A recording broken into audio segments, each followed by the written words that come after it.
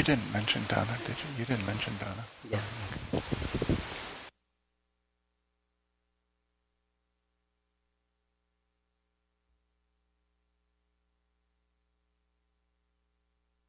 Her blood pressure was spiked while she was here, and she was having a lot of trouble. So some of our nurses here took Donna up, and so keep praying for her. Would you turn me way up here? Now, would you? Thank you. Hebrews chapter 13. Important message this morning that fits with almost everything that's happened so far. So let me read from verse 11.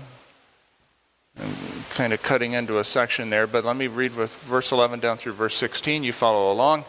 The high priest carries the blood of animals into the most holy place as a sin offering, but the bodies are burned outside the camp. And so Jesus also suffered outside the city gate to make the people holy through his own blood. We'll think more about that phrase in a few moments. Let us then go to him outside the camp, bearing the disgrace he bore. For here we do not have an enduring city, but we're looking for the city that is to come. Through Jesus, therefore, let us continually offer to God a sacrifice of praise, the fruit of lips that confess his name. And do not forget to do good and to share with others, for with such sacrifices God is pleased. Now the idea in verse 12 of making people holy or sanctifying people is not principally related to morals. It's related to worship. A person who was sanctified was qualified for acceptable worship. That's the phrase of Paul Ellingsworth, the scholar. We think, isn't everyone acceptable for worship? I mean, don't we sing, "Come, now is the time to worship, just as you are"? Doesn't Christianity have a Worship Rights Act, kind of like the U.S. government's Voters' Rights Act? Aren't all worshipers equal? The answer to that is absolutely not. Worship is not egalitarian, and worshipers are not equal. As a person in America must be qualified in order to vote by citizenship, by registration, a person must be qualified to worship. The Old Testament is full of laws dictating when and where and under what circumstances a person is qualified to approach God. We read through those various laws in Leviticus till they make our heads spin. This person's not qualified to worship because he touched a dead body.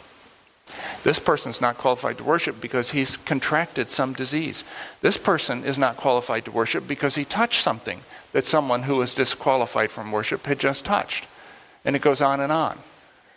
Then there are the rules about having one's qualifications reinstated.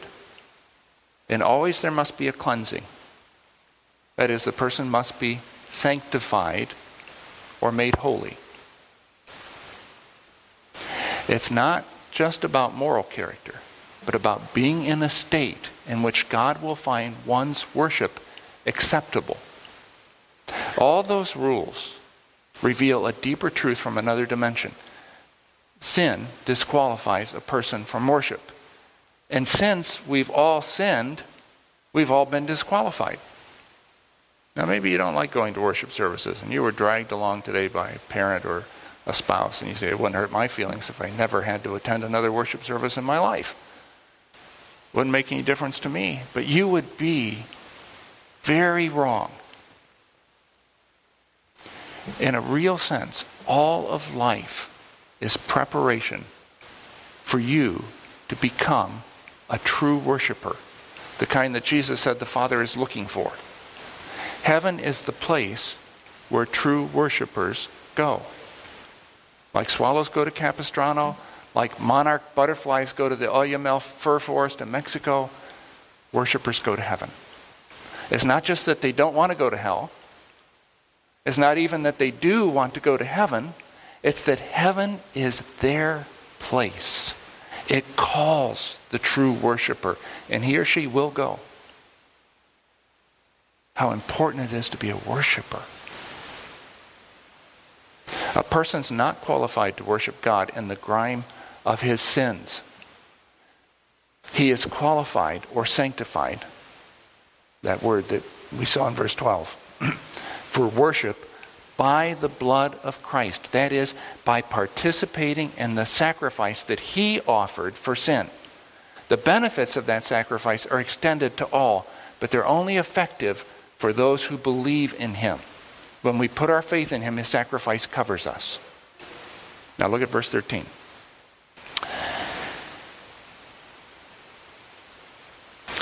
In this letter that our author is later going to describe as a letter of exhortation, this may be the chief exhortation, the key with which we unlock the intent of the letter. Let us then go to him outside the camp, bearing the disgrace. The word could also be translated the insult or the reproach that he bore. The Hebrew Christians, like everyone else, including us, wanted to avoid disgrace and insult and reproach. But you can't follow Christ without finding yourself at odds with society's norms and values. And that will attract insult and reproach. Our author knew that if his readers allowed the fear of disgrace to control them, they'd never make it. So he puts it to them straight. Bear the disgrace. As Jesus carried the cross, you carry the reproach. Don't try to hide. Take your place as his follower. The great preacher Haddon Robinson once helped lead a tour in Turkey of the churches that are mentioned in the Revelation. And on the last night that they were there, they were in the city of Izmir, and were having dinner at one of the nicer hotels with their tour guide who had once lived in the United States and spoke English flawlessly. As they were eating, the tour guide began to ask questions about the faith. And Robinson said to him, "You're a follower of Islam. If you died tonight, would you be sure you could stand in the presence of Allah?" He thought for a moment and said, "No. There are 5 things that Muslims should do. I've done 2 out of 5. So Haddon Robinson and his guide began to talk, and they talked long into the night about the gospel. And before he left, Robinson said to him, "Look, you're serious about this conversation, I know. And it wouldn't be faithful of me not to ask you if right now you'd like to put your trust and confidence in Jesus Christ." And this is what his tour guide answered. He said, "You don't know what you're asking me. Do you know what would happen if I did that? If I announced to anybody, my wife would leave me. My family would disown me. My boss would fire me. I may want to go back to the United States, and the government wouldn't give me an exit visa. I'd give up everything. You go back home tomorrow, and I would starve to death in my own culture." As far as Robinson knows, that man has not trusted Christ. But many people, we heard about some of them last week as part of our IDOP, the International Day of Prayer. Many have made that decision, and they have lost everything because they followed Christ. They bear the disgrace. Well, even in our own country, Christ's followers must be prepared to endure shame, insult, reproach in the here and now. But the here and now will not be here forever. This is not home. Not yet. Look at verse 14. A literal, if somewhat wooden translation of the original language might go like this. "For we do not have an enduring city here, but we seek after the one about to be." The word I translated as seek after, the NIV renders as looking for, was used in legal documents of the period to refer to an official search for someone. It was also used to describe a debt collector's pursuit of a person who was late in making payments. So 2,000 years ago, there were debt collectors then too. In the New Testament, it's used to describe the manhunt that King Herod initiated after St. Peter escaped from prison. In the Sermon on the Mount, this is the word that's used when Jesus says that the pagans run after food and clothing.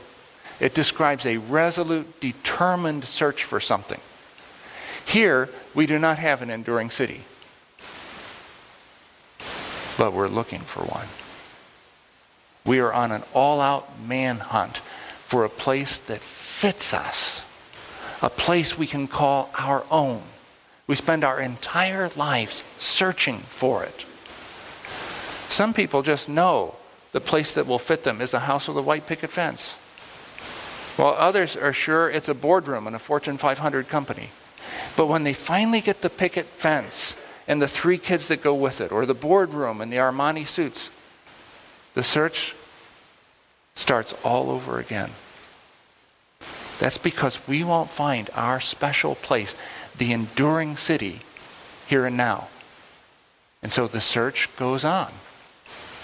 We'll never find that special place that fits us by looking out there. We find it by being transformed in here. The place of this search is the landscape of the soul, not the culture-scape of contemporary society. Now, I'm not talking about becoming introspective. Please don't misunderstand me. I'm talking about being made holy, being sanctified, as St. Paul puts it, through and through. We conduct the search for this city when we seek God's rule over us and his character within us, or as Jesus put it in the Sermon on the Mount, when we seek first his kingdom and his righteousness. We'll take possession of the enduring city, the place we finally fit, the place that fits us the way a glove fits a hand, when the King has taken possession of our whole spirit, soul, and body. Every interaction in our world, with family, friends, enemies, with school, work, church, with success, failure, triumph, tragedy, every interaction provides an opportunity to bring the landscape of our souls under submission to the King. That's not a goal that people in the world, and frankly many people in the church, share or even respect. And so those who seek it, who seek the enduring city, will sometimes become the object of reproach. So be it. Even that offers us the opportunity to bring the hidden regions of our lives under the submission of the King of the enduring city. Now, I mentioned that in our author's mind, being made holy is not so much about reforming moral behavior, though it will do so, as it is about being qualified to offer acceptable worship. Keep that in mind. It's very important. Now, that idea is part of the biblical worldview, but it's foreign to most of us. For our author, it was a lens through which he perceived all of life. He understood something we fail to grasp, that humans were designed from the outset to be worshipers and can only be fulfilled if they worship. That's the reason we so easily fall into the worship of sports heroes and writers and movie stars, but that kind of worship will never satisfy us. See, God didn't say, "You'll have no other gods besides me," because that would hurt his feelings. He said it because the worship of lesser gods hurts the worshiper. Only the worship of the true God will ever fulfill us. We need to worship. Our author understood that God crafted the world to be a temple where humanity could meet, love, and worship him, and where he could meet us, love us, and give himself to us. Adam was the first high priest, ministering to God by being his servant. As the later priesthood was responsible to care for the temple building, Adam was to take care of the earth and ensure it remained a place that God could inhabit. Earth was built to be a temple where God's creatures encountered him. But humanity rebelled and God's presence was withdrawn. So God chose a man, Abraham, and appointed his descendants to be a kingdom of priests to serve him in the wider world. Eventually, one of those descendants, King Solomon, built a stone temple and staffed it with Levitical priests as a place where worshipers could meet God. For those priests in Solomon's temple to do their work, to approach a holy God and offer acceptable worship, they had to prepare themselves with a series of ritual cleansing and clothing changes. But their cleansing was physical, not spiritual. And God's presence could not be fully restored to them. That's why in the temple, they remained separate from the holy place, the place of the presence, which was divided from them by a curtain. God was planning something better through Jesus. His intention, now hear this, was to make us a new order of priests and to give us a cleansing that's more than skin deep. In order to commune with God as He always intended, to be fully restored to His presence, we need to be spiritually cleansed, not with water, but with His Holy Spirit. Our hearts need to be washed, not our bodies. Our minds need to be changed, not our clothes. We need to be made holy. Now, you don't need to be made holy to worship a movie star, but you do need to be made holy to worship Almighty God. And we have been made holy through the sacrifice of the body of Jesus Christ once for all. That's Hebrews chapter 10. Trust in Him qualifies us to worship God. And so we always worship God through Jesus Christ. Our first parents turned earth into a temple of self-worship, and we followed their example. Sin has defiled and increasingly defaced the earth, and God has removed His presence. But the Bible tells the long story of how God set about to rebuild that temple and to restore to us His presence. So in the words of the all-important new covenant, to which our author devoted most of chapter 8, God promises, I will be their God, and they will be my people. No longer will a man teach his neighbor, a man his brother, saying, know the Lord, because they'll all know me, from the least of them to the greatest. The fulfillment of that promise is described beautifully in the end of the Bible in Revelation chapter 21. John says, then I saw a new heaven and a new earth, for the first heaven and the first earth had passed away, and there was no longer any sea. I saw the holy city, the new Jerusalem, coming down out of heaven from God, dressed like a bride, prepared as a bride, beautifully dressed for her husband. And I heard a loud voice from the throne saying, now the dwelling of God is with men, as it was always intended. And He will live with them. They will be His people, and God Himself will be with them, and He will be their God. A new heaven and earth, inextricably linked. God's presence restored, His people joyful worshipers. That's what the enduring city promises. But we don't wait for that city to materialize before we commence our worship, because we have already been made holy by the blood of Christ, verse 12, and are qualified to offer acceptable worship now, at least in a preliminary way. Now, there's a dynamic at work in worship that is phenomenally important for us to understand. True worship changes the worshiper into the likeness of the object of his or her worship. The movie star worshiper begins to wear her hair like the actress. The rock star worshiper dresses like the musician. The worshiper of the basketball superstar practices his moves over and over on the court. To the degree possible to them, humans become like the object they worship. That's why the psalmist says of those who make and worship idols, those who make them will be like them, and so will all who trust in them. It's a spiritual law. We take on the attributes of the thing we worship. Therein lies our potential for glory or for shame, for endless life or unending destruction. That's why it's so crucial that our worship is directed to God alone through Jesus Christ. According to verse 15, we can even now worship God acceptably by offering Him a sacrifice of praise. Now, a sacrifice costs something. And there are times that praise is especially costly. Those times when we bear disgrace and insult because we belong to God. When we praise, that's a sacrifice of praise. When we're hurting and sad and things are not to our eyes turning out the way we think they should. When we endure hardship because we live in this broken world. It's at those times that praise becomes a priceless sacrifice, one with which God is well pleased.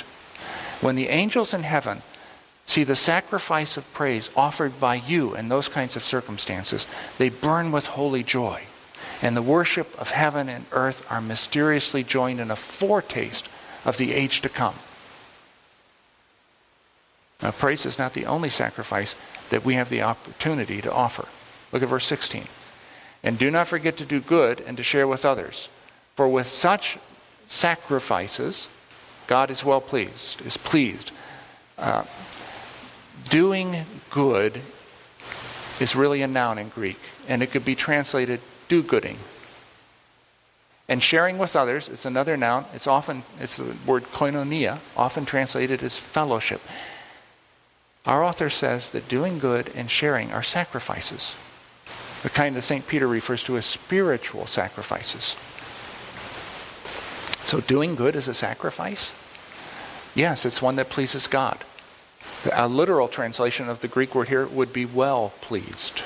God is well pleased. He loves it when his people do good for others without expecting anything in return. The others may be family, friends, neighbors, church members, co-workers, strangers, even enemies. It doesn't matter. When God sees his people doing good, he accepts it as a sacrifice offered to him. If you serve as a dinner host in our ministry to the homeless, Family Promise, God will receive that as a sacrifice. You bring food to feed the hungry, God will accept it as an offering. No act that is done for the sake of another is too small. Make your wife coffee in the morning as an act of love, and God will receive it as an act of worship. Bend over to pick up an item that someone left in the floor at the grocery store. God will accept it as a sacrifice. Now, don't do it to be seen and commended. Do it because you're conscious of God. Do it because it's good to do. Do it as an act of kindness or of love, and God will take it as an act of worship. And you, and here's that remarkable dynamic at work, will gradually become more and more like the one you worship. Do-gooding can be an act of worship, and so can sharing. The Greek word here is frequently used in a technical sense of giving money to support God's work, and is sometimes translated as partnership. When we take the offering on Sunday mornings and you share your money, little or much, it can be an act of worship, a sacrifice that is well-pleasing to God. It makes him happy. As long as it's not given to show off, but given to help, he'll regard it as a sacrifice given to him. But look, God doesn't call us to worship for 1 hour on Sunday mornings. He calls us to a life of worship. That 1 hour of worship is not enough to transform you. He calls us to a life of worship. We can move through life in the holy atmosphere of worship, praising God at the drop of a pin. I look around the room, I can think of all kinds of different words that describe us. You know, we have teachers, students, and engineers, and factory workers, and pastors, and laymen, and Ohio State fans, and the other guys. We've got them all. But none of those words go to the heart of a Christian's identity, like the word worshiper. But if you lead a worshiping life, you will find yourself out of step with the rest of the world, which lives a worship me life. You must get over the fear of what others think of you. If your life is moving to Jesus, you will sometimes endure insults and reproach. In our country, it's usually the kind that people say behind your back. But you will. You need to make up your mind. Decide now that you will let no one and no thing stop you from being his person. And that means you're going to have to get over worrying about what others think of you. In closing, let me share with you an open letter Jesse Rice wrote to that kind of worry. He's writing on Donald Miller's blog page, and here's what he said. Dear fear of what others think. He's writing this letter to fear of what others think. Dear fear of what others think. I'm sick of you.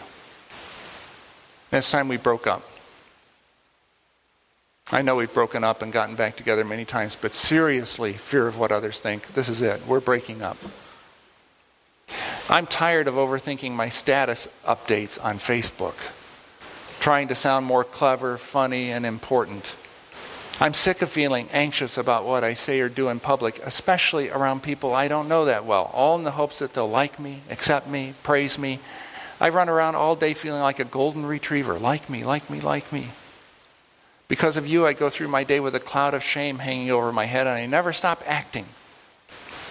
I can never live up to the expectations of my imaginary audience, the one that lives only in my head, but whose collective voice is louder than any other voice in the universe. And all of this is especially evil because if I really stop and think about it, and let things go quiet, and listen patiently for the voice of the God who made me and the Savior who died for me, in his eyes, it turns out I'm actually profoundly precious, lovable, worthy, valuable. When I find my true identity in Christ, then you, fear of what others think, turn back into the tiny, yapping little dog that you are. So you and I are done. And no, I'm not interested in talking it through. I'm running, jumping, laughing you out of my life once for all. Or at least that's what I really, really want. God help me. And God help us to live that worshipful life no matter what anybody else thinks. Let's pray. God, make us those worshipers that you look for, who don't just sing and raise our hands on Sundays, but who live lives that occupy that realm of worship. And all of this because of your Son, Jesus, who makes us holy through his blood. Thank you for him. Amen.